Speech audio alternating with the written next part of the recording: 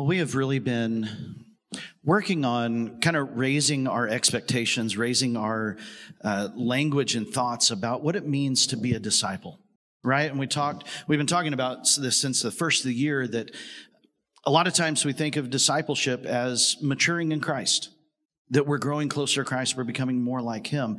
But a lot of times we leave what we've kind of put as the last step of, okay, now I'm mature, now I can share the love of Christ in our world. And we're saying, no, it's not exactly how it works. That being a disciple maker from day one is what it means to truly be a disciple.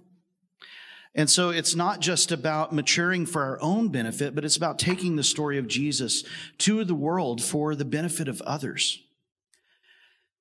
And so when we say that we want to be His disciple makers, it means that we are choosing to relentlessly pursue Jesus. And those are two words, relentlessly and pursue, that are pretty tight in their definition, aren't they? That relentless means to not relent, right? To not give up, to be constant, to be incessant, not wavering, not changing, to relentlessly pursue. And pursue means to follow after someone or something. It's the action of following. It's not the state of being, it's the action. It's the verb, it's the motion in our lives of relentlessly, of constantly pursuing and following Jesus. And a lot of times we come into church on Sundays and we go, yeah, we got this. And then Monday through Saturday looks a little different, or a lot different, right? And so what does our lives look like outside of this hour each and every week?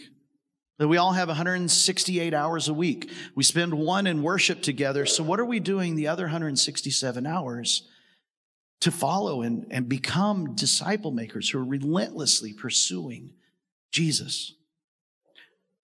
I know if you've been through Financial Peace University or, studied anything, heard anything from Dave Ramsey, I'm pretty sure you've heard him say, if you're not sure what you value in life, just show me your checkbook, show me your bank statement, and you will see what you value. And I think we can add on to that our calendars, right? If we just take a look at our calendars and where we spend our resources, we'll probably see what we're relentlessly pursuing in life. And I think a lot of times I find that there's a lot of times where I'm not pursuing Jesus. And so this morning, I want us to sit in Ephesians chapter 3 for just a moment. That we think about these words, we think about the phrases that Paul is praying over the Ephesians. As we think about these words, let it soak into our hearts and our minds what it means to be a disciple maker. And Paul says that I pray from His glorious, unlimited resources that He will empower you with inner strength through His Spirit. See those words again? His glorious, unlimited resources, that God will empower you with inner strength through His Spirit. And then Christ will make His home in your hearts as you trust in Him. So Christ comes and He makes His home in us as we do what? We trust. We trust in God. And then our roots will grow down into God's love and keep you strong. So Paul uses an imagery of trees here, that our roots will grow deep, grow down into God's love and keep us strong. And the next slide. And may you have the power to understand. Think about those two words together, the power to understand. As all God's people should. So this is not outside of our realm of understanding.